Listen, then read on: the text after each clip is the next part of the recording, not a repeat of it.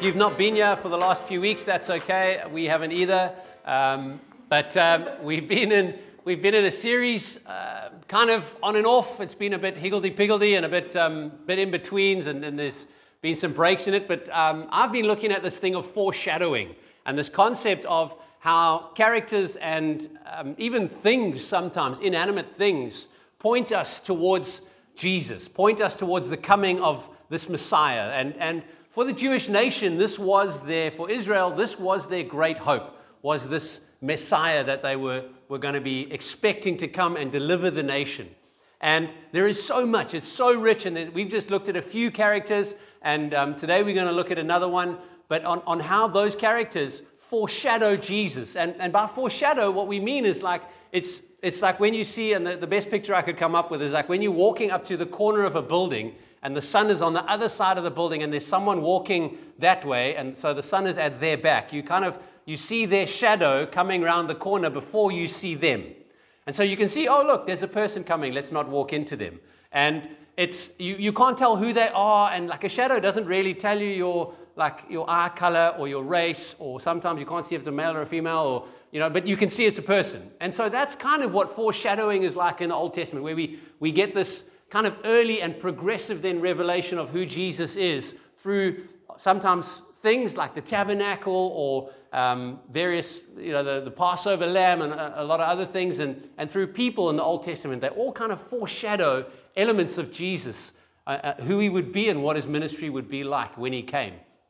And so this morning we're going to be looking at David. And David's a nice obvious one, and I've left it till last because it is kind of the most obvious one, and we'll see why. If you don't know the story of David, I'll run a little bit into it just now, but maybe just to start off with is I love DIY.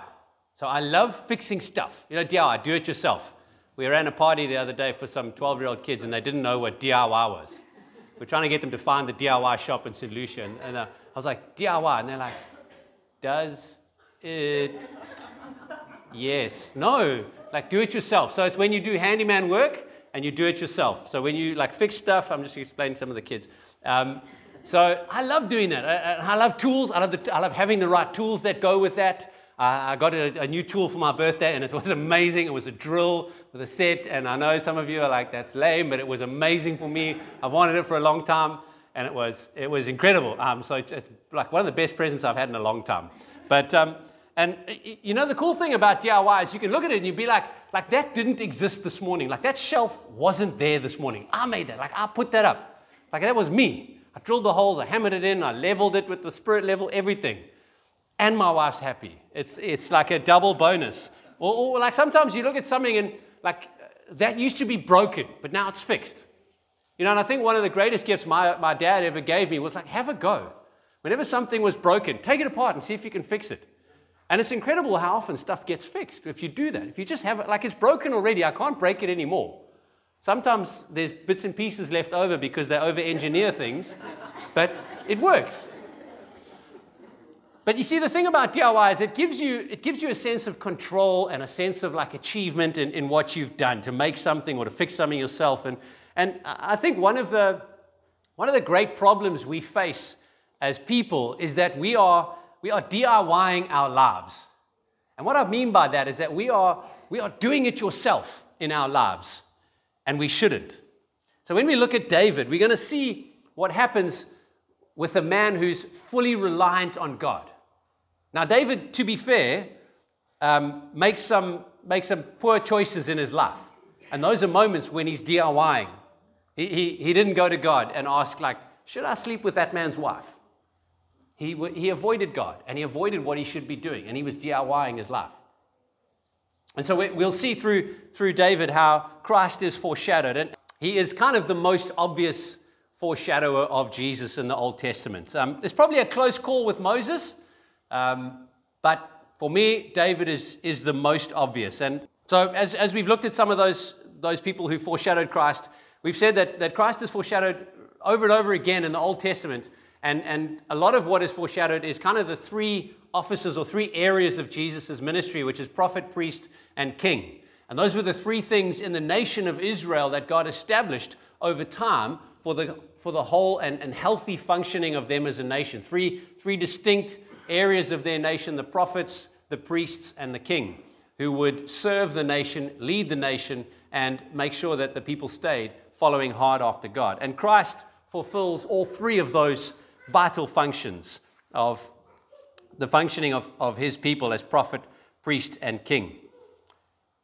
So as we've looked at them, we focused mainly on the prophet and the priest. And so today, as we look at David, we're going to kind of look mostly at the kingly part of Jesus' ministry. And David, as I said, is quite rounded, but we're going to look at the kingly part of Jesus' ministry and what that means for us. And so ways that David obviously foreshadows Jesus, and there's some like just practical similarities in their life, is that David was a shepherd. He started out as a shepherd boy. That's how he was found. That's where we come across the story, as he's out being a shepherd for his dad and the family, looking after the sheep. And Jesus obviously is the great shepherd. Both were born in Bethlehem, so a town of relative obscurity, not like the main high point, not the greatest place to be born. Both of them were despised by their brothers or the people in the nation. Both initially were seen as weak in the eyes of their enemies. Both win major battles on behalf of others. And David, as a phenomenal military and political leader, unites the nation. The nation was divided, the kingdom was divided, Judah and Israel, and he unites them under one, sets up Jerusalem as the capital. Brilliant political move. And Christ, through his ministry, brings unity, and brings unity into the ultimate division between us and God. And we can go on and on. There's lots of those little similarities, but those are the main ones that we looked. And so David, and there really are a lot of kind of things of going, this is what Jesus is going to be like. And so we're going to look mainly at the story of David and Goliath. And if you've been in kids' church for a while, if you ever were in kids' church, you'll know the story of David and Goliath. And what happens, it's in 1 Samuel 17. We get to the nation of Israel. They've got Saul as their king. They've come to Samuel the prophet, and they've said, hey, we want a king. We want to be like the other nations. Samuel gets upset. He feels like they've rejected him as their leader. God says, they're not rejecting you, they're rejecting me. Don't worry about it. They set in Saul as their king, and Saul was a head taller than everyone else. He's the kind of like real type A, good-looking personality, the person you would pick as your leader. This is our guy. He was quite a good fighter, quite a good military leader at times. And we get to the point now in 1 Samuel 17, David has been anointed. Saul has made some poor errors in judgment, and God has said he's going to choose David as the next king. Samuel the prophet has anointed him. And we get to this moment where the Israelites and their neighbors and enemies, the Philistines, are doing battle. And so they are camped on either side of the valley of Elah, and they are going at each other, this little battle. And so what they would do before the nations fought each other, just to kind of, I think it was like a practical thing of like, let's try and spare people, is like, okay, you send your biggest guy and we'll send our biggest guy, and they'll fight. And the best of the best kind of moment there, and then like whoever wins is the winner. Yeah, and so we're good with that. And that's how nations would sometimes start off battles. And then it would sometimes devolve into a full-blown war if the losing side wouldn't accept. And they were like, no, well, actually we've got like double the people, so we're still going to fight you. But this is where we get to. So these two nations, and the Philistine champion, Goliath, is down in the valley, and he's shouting these obscenities at Israel and calling God all sorts of names. And now Goliath was a real big guy. There's funny measurements in the Bible of like cubits and things like that, and we don't use those anymore. I try to look, there's no tape measures at Midas with those on.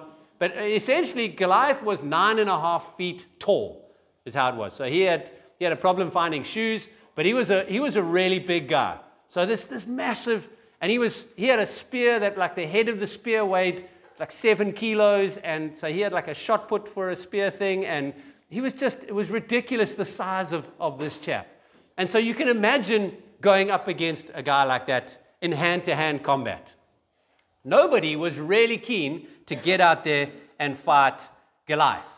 And this is the kind of high point for today. And I'm going to get it out there early, because if you remember nothing else, remember this, is that you can't win the battles you are going to face sometimes in your life. The Lord must fight it and win them for you. I'm going to say it again. You can't win the battles that you're going to face sometimes in your life. Some of them you'll win, the small ones. But the major things, and we're going to get into what those are, you need the Lord to fight some of those things for you. Goliath coming against Israel, coming out into the valley and being kind of this just flat out challenge to the nation of Israel is a great picture of Israel's failure at DIYing their own lives.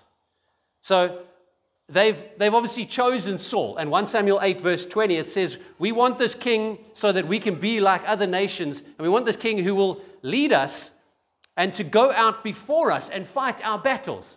So this is what they say to the people to Samuel. The people say to Samuel, this is the king we want, to lead us and to go out and fight our battles for us. But where is their leader? He's sitting in the camp. He's got his armor, he's got everything there, but he's not the one going out and fighting for them. Because he also can see, their guy's a bit bigger. I mean, Saul like a head taller, but Goliath like 9. You see the exaggeration of what's going on there. They're going, you pick this person who's your champion. But what happens when the other nation's champion is bigger than our champion? What happens when those things that are coming against me are just more than what I can do on my own? You see, one of the problems we face today, and it's unfortunately it's a problem we faced for many thousands of years, is short-term memory loss. And I don't mean forgetting where your keys are or why you walked into the kitchen, but meaning that we're slow to learn and quick to forget. Now, there's an example from Israel's history, and to be fair, it's from a long time before, but there's been, from that moment on, God gave them many lessons over and over again to trust Him, not to look to themselves, but to trust Him. And the first and most obvious one comes out of Exodus chapter 14, verses 12 to 15. And the Israelites have come out of Egypt.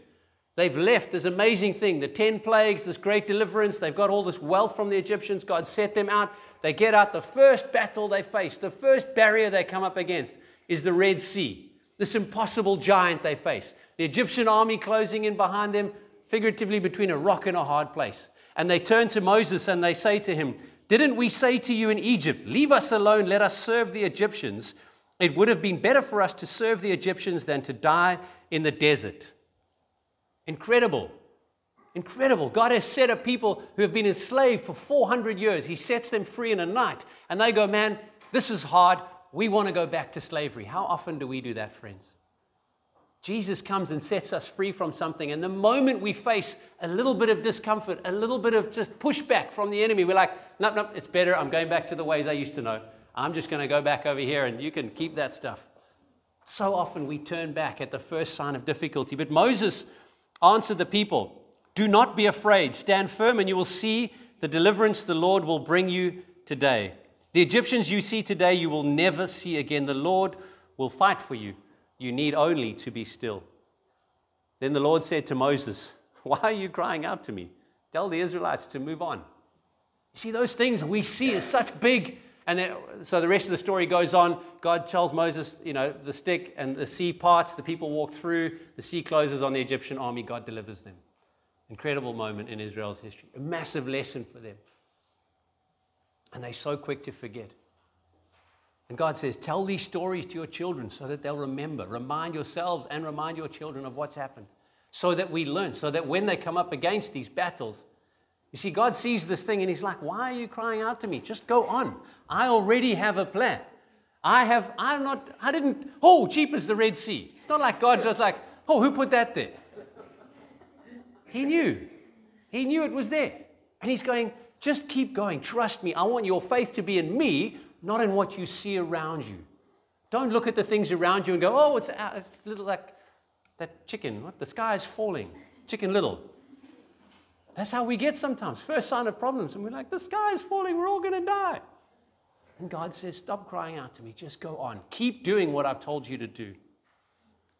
But you see, despite the Lord showing Himself as faithful to the nation over and over, and the examples continue on through their history of God just being faithful to them as a nation, the Israelites still want to do it their own way, to be masters, to have the I know best attitude. No, we know how to do this, Lord. Don't you worry. Thank you for getting us here, but we'll take it from here. See, the Lord comes through for us in ways we never expected, and we rejoice. And then sometimes, just like moments or days later, we're whining about our troubles again, complaining about the lack in our lives, when all along God's got us, if we will simply surrender to His leading and His guiding. And this is our great challenge from the life of David. And I love looking at things in people's lives and going, man, what is the thing in that life that challenges me? What do I see in that person or that story or that moment or that parable that challenges me? What is the challenge? And for me, I felt for us, out of the challenge of David's life, is to live a life surrendered to the will of God. To live a life that says, Lord, your way, not mine. David was this incredible warrior, poet, shepherd, king. He's an amazing, amazing man. He wrote at least probably 73 of the 150 Psalms are attributed to David. Yeah, I haven't written, I don't know, I think the last time I wrote a poem was when I had to in school. And this is David writing songs. And I mean, he's like a warrior. He's a rough oak. He cut off Goliath's head. And you can imagine him like, he's not like carrying around his hipster sort of 7 different shades of HB pencils in his leather homemade satchel to draw on his bespoke paper. He's like, but so the challenge is that David in this moment is so reliant on God. He fears no man, doesn't matter how scary it looks. Coming back to the life of Elah and this moment with Goliath, Israel have the king they wanted. They've tried to DIY it and said, we want a king like the nations, who could have gone out before them. This people's champion, Saul, their very own Goliath, their very own champion, but it's not really working out. You see, what Israel had done is they'd made an idol for themselves in the shape of a king. They'd said, we want this idol thing. We want a king. He's going to be the one who's going to deliver us. And an idol simply, we think sometimes of these little like wooden carved things on shelves and things, and those can be, but the idol is more an issue in the heart. It's more a thing in your heart. And it really is our attempt at self-reliance and control. We want to make a God that we can create, and we can make it how we want it, and we can control that thing, and we can make something better than God, essentially is what we're saying. It's like, I know better, I want it to be like this. And that's what an idol is, and that's what Israel have created here. Now, unfortunately, idolatry never works out too well for us. Christopher J. Gordon says this. He says, when we try out idolatry, God has a remarkable way of making our idols powerless before the very fears that created them in the first place. See, the motivation for making an idol is that we're afraid of something. We fear that something is going to happen or not happen, and so we create this thing so that we can control what the outcome is going to be. Instead of submitting and going, I'm going to rely on God. I'm going to trust the goodness and the grace of God as a father. And what he gives me, and what he doesn't, he doesn't.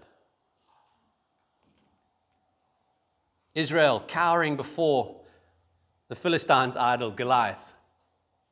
God, just a side note, God doesn't say, have no other gods before me because he's insecure. Some of the 10 commandments, thou shalt have no other gods before me. He doesn't say that because he's like, you're not allowed to have any other gods. And he's this insecure, petulant God who's worried that we're going to value something more than him.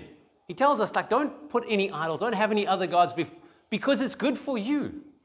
It's good for us not to set up other things in place of God. So, anyway, back to the story. So at this moment, facing the champion, Israel cowering, been there for a while, and the surprising character shows up. The shepherd boy David comes along. Now, all we know of him is he's been anointed. He was a bit overlooked. He's been anointed. And Saul kind of called him in to come and play music because it made him feel nice when David played music. So he shows up to the battle bringing his brother's cheese and hears that whoever slays Goliath will be able to marry the king's daughter, which was quite a step up in society for David and his family. And so he says, all right, I'll go. And Saul kind of says, hey, buddy, not sure if you're our guy. You're not fought any battles. You really put the armor on. Armor doesn't fit. Can't really walk in the armor. You're not really good with the spear and thing. And that oak's a champion, bro. He's fought a few battles. He's killed lots of people. And David says this incredible thing. He says, God has prepared me. I fought the lion and the bear and all these things. And in all of those things, God had delivered him. 1 Samuel 17, verse 37. The Lord who delivered me from the paw of the lion and the paw of the bear will deliver me from the hand of this Philistine. You see, David's reliance wasn't on his own skill. He's not going, oh no, I know I can do this. I fought some other 9'6" giants the other day, and I killed them, so I'm good with this one. No, he says, I know who delivered me from those other battles. Even though David fought those things, and he faced them, he knows who delivered him. And so when he goes out against Goliath, he's going, this is who's going to deliver me. It's not my own strength. And David knew he was good with a slingshot. I mean, obviously, he's a shepherd. He's out there all day catching rabbits and things. But you see, David comes out, spoiler alert, slays Goliath. Picks up some stones, slingshot in the head, Goliath down, story over, cuts off his head with his own sword, with Goliath's sword. Battle over. What happens in that moment, the moment that their idol is destroyed in that, the whole army now goes and pursues the Philistines. And they enforce this victory that David's won. And they rout the Philistines and slay some of them and steal some of their stuff. They plunder the Philistine army. And David, in this moment, I think for us, is the clearest picture of God's final champion, Jesus. But in this picture, there's another DIY. It's a bit cheesy. My wife laughed at me. But David isn't you. Yeah? It is so easy to read that story and put myself in David's shoes and be like, yes, Lord, I'm going to trust you. I'm going to be the guy. I'm going to take the giant. Give me 5 smooth stones, Lord, and the 5 smooth stones are this and this and that. David is a picture of Jesus. We are the army up on the hill, cowering, eating cheese, going, I wonder who's going to kill that guy. Somebody should do something about that. Somebody should definitely. That guy is being rude. He's saying things that are not right. But if we're honest, that's us. We sit at the back, and we're up there, and we're going, I wish someone would do something about that. Yes, it's bad. It's bad. But we're fine. We're good? You good? Got me a full block of cheese, bro. But David isn't, and it may come as a shock to you that David isn't you in the story. David is a picture of Jesus. Jesus is God's champion. Jesus is the one who slays the idols in our lives. He is the one who fights the giants. And I know this is, maybe there's been some modern self-help writing in Christian books and about how we are to slay the Goliaths in our lives. And friends, to be honest, I've tried. We can't. How do we destroy the very things that we create and set up and worship as idols in our lives? I don't have it in me. I desire that thing. I need Jesus to come in and cut that thing's head off. We must rely on him. In the story of David and Goliath, it's a great picture of how when Jesus won the victory on the cross, that we get to enforce that victory now. We get to live in it and enforce it. It's in his victory that we are more than conquerors, as Romans 8 tells us. It's not because we are special. It's because Jesus has won the victory. Let's make much of him and not of ourselves. We rely on his victory.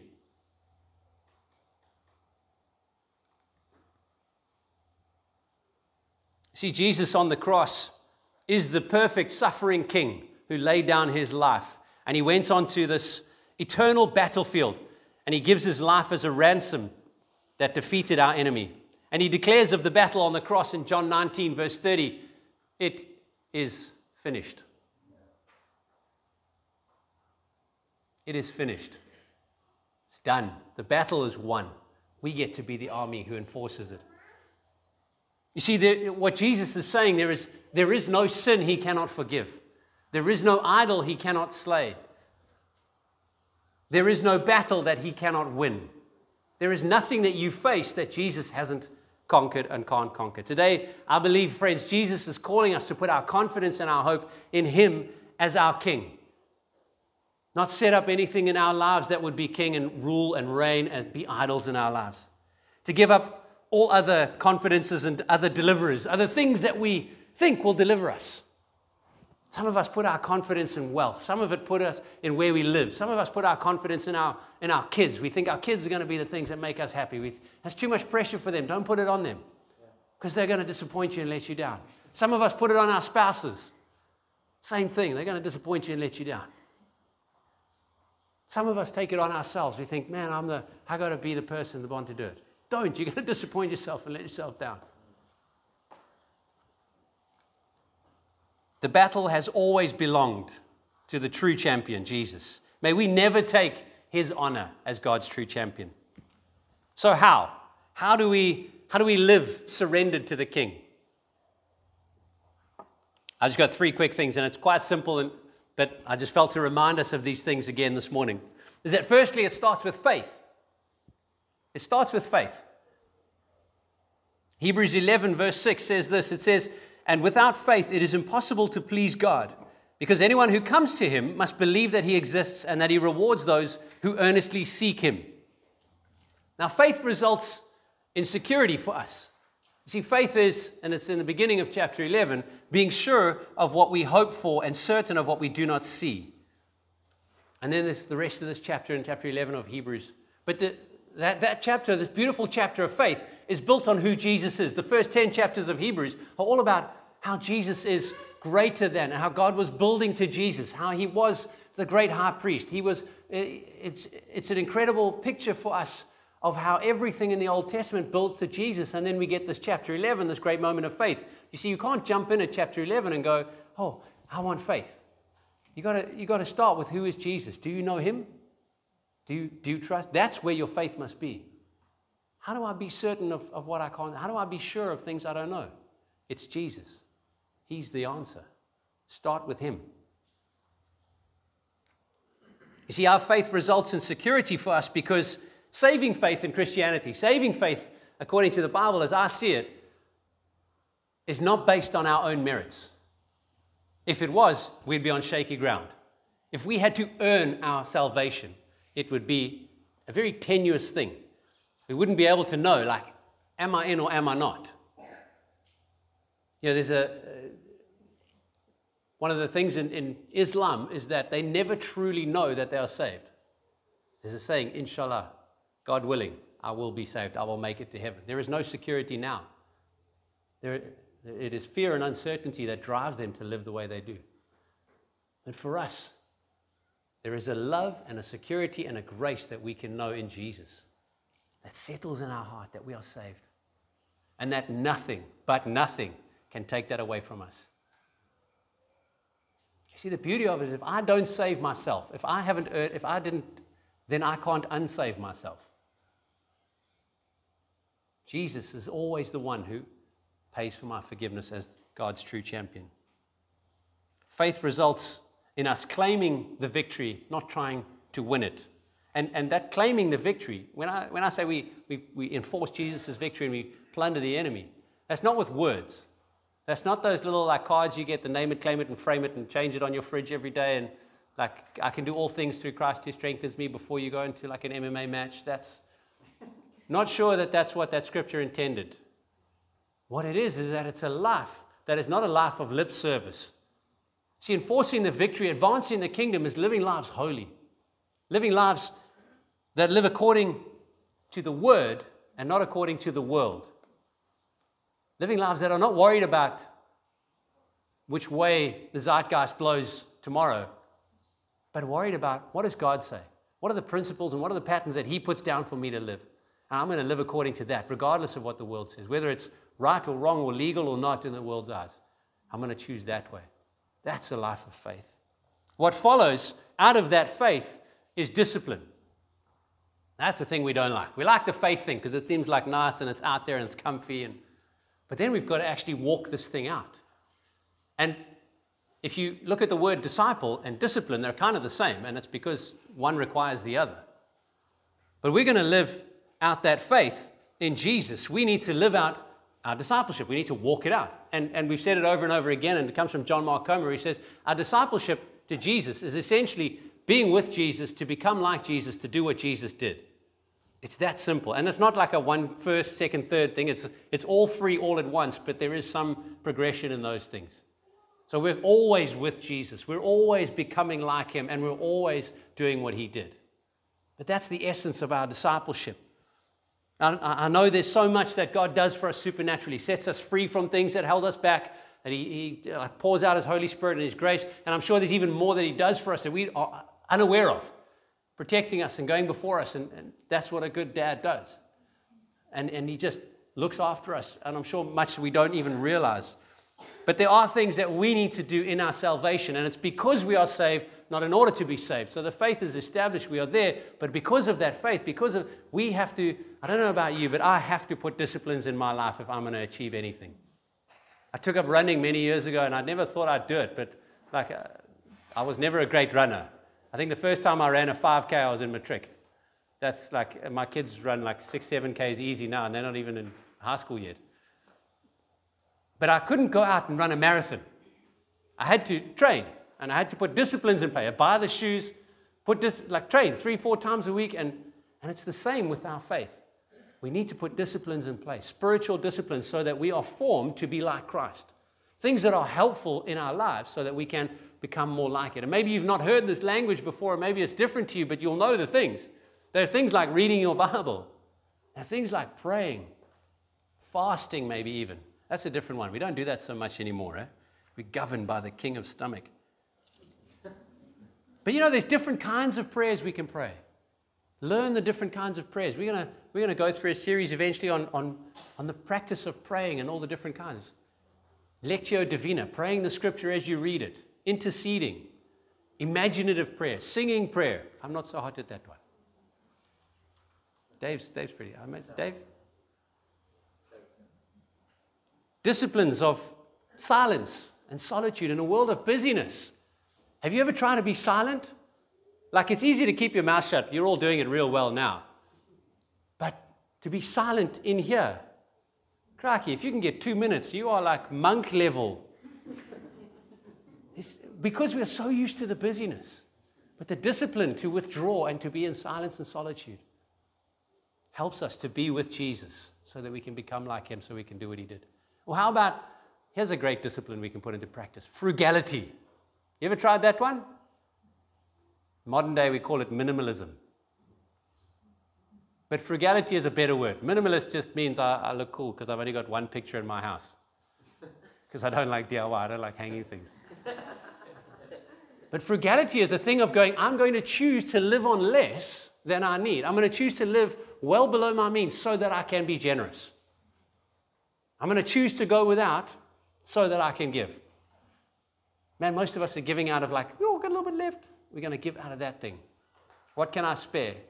Instead of readjusting, it's a spiritual discipline to be more like Jesus.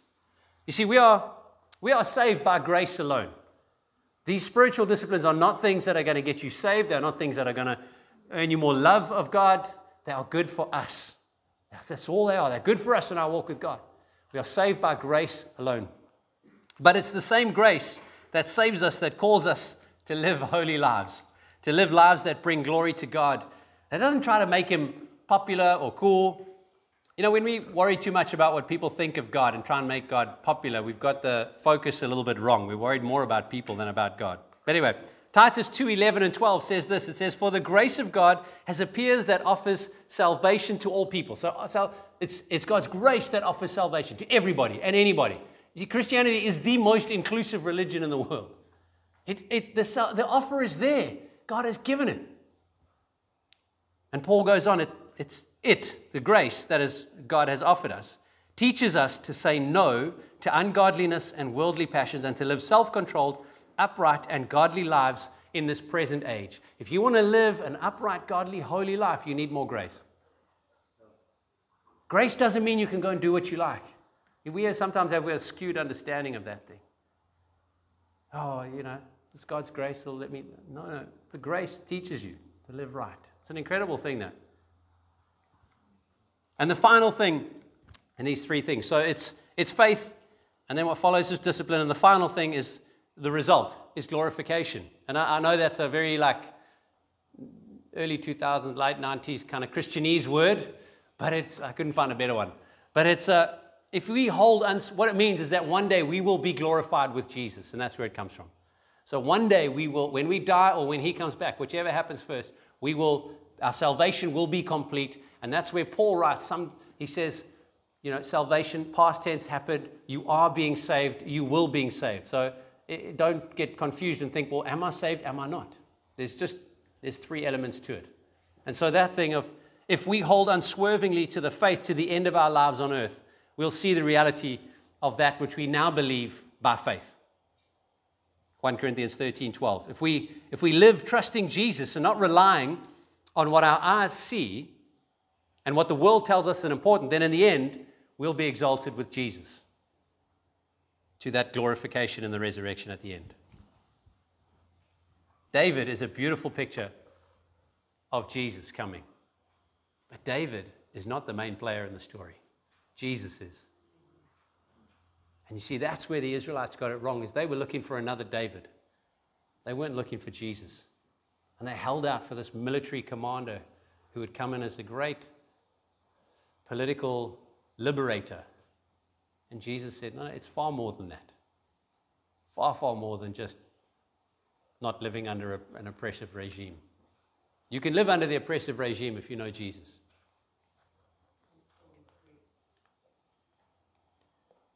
So I just felt as we close to pray for us. And I felt there was kind of two things I want to pray for. And the first one is if you've never put your faith in Jesus, if you don't know that saving faith, if you've never come to that, if what I'm talking about and you're going like, yes, I don't know that.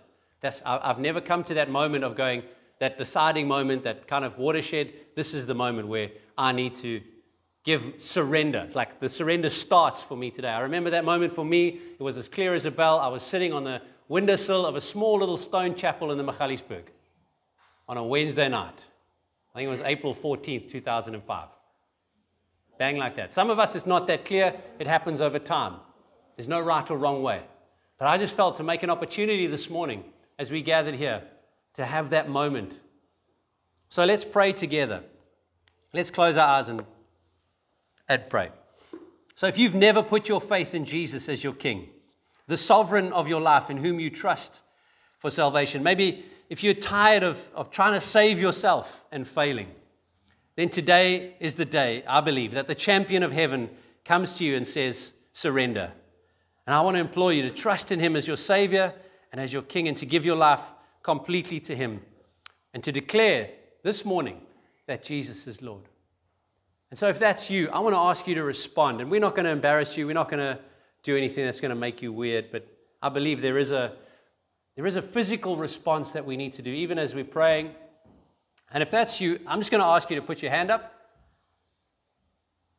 and say, I want Jesus in my life. I want to surrender my life to you, Jesus. Amen. Thank you. Okay, you can put your hands down. I see you. Thank you. Beautiful. Wonderful. I want to surrender for the first time. This is a saving moment. If that's you, and I'm going to ask, hey, everybody, won't you pray these things? Keep your eyes closed. You can pray with me, but I'm going to, like a call and repeat thing. So if you can pray with me. And if you're praying this for the first time, let these words settle in your heart as you pray them out loud. Let's pray together. Lord Jesus, I come to you today, broken and tired. I give you all that I am. Today I surrender to your kingship.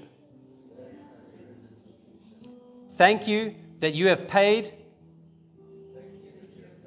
for the forgiveness of my sins. I will live the rest of my life to honor you. Amen. Just stay in that moment of prayer. Stay where you are. That's beautiful. Secondly, if maybe you know you're saved. You know that you're certain of the saving faith that the Holy Spirit has ignited in you. And even if it was a long time ago, but you've been fighting your own battles. You've been DIYing. You've been trying to slay your own giants and idols in your life. I believe there is a grace here for you this morning to be set free. If you're tired of that struggle, if you're tired of coming up against those things, and I believe that God wants us to return to a faith that is surrendered completely on Jesus, not on anything else of ourselves. If that's you, I'm going to ask you to stand. Let's be bold.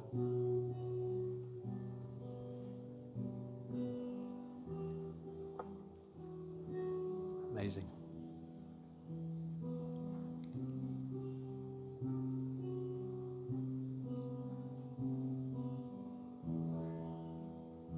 That's beautiful, Lord. Again, I'm going to ask as some of us stand, and I'm going to ask us to do the same thing again and pray a prayer again. So, Lord, I commit my life to you, to being surrendered to your ways. I return again to the faith that I once felt. Won't you make that faith alive in me? Holy Spirit, I ask that you revive in me a spirit of courage and boldness to live a life in the promises and directions of God Almighty. Jesus, come and lead me to the Father. Come and lead me into all holiness as I surrender to you every day. Amen.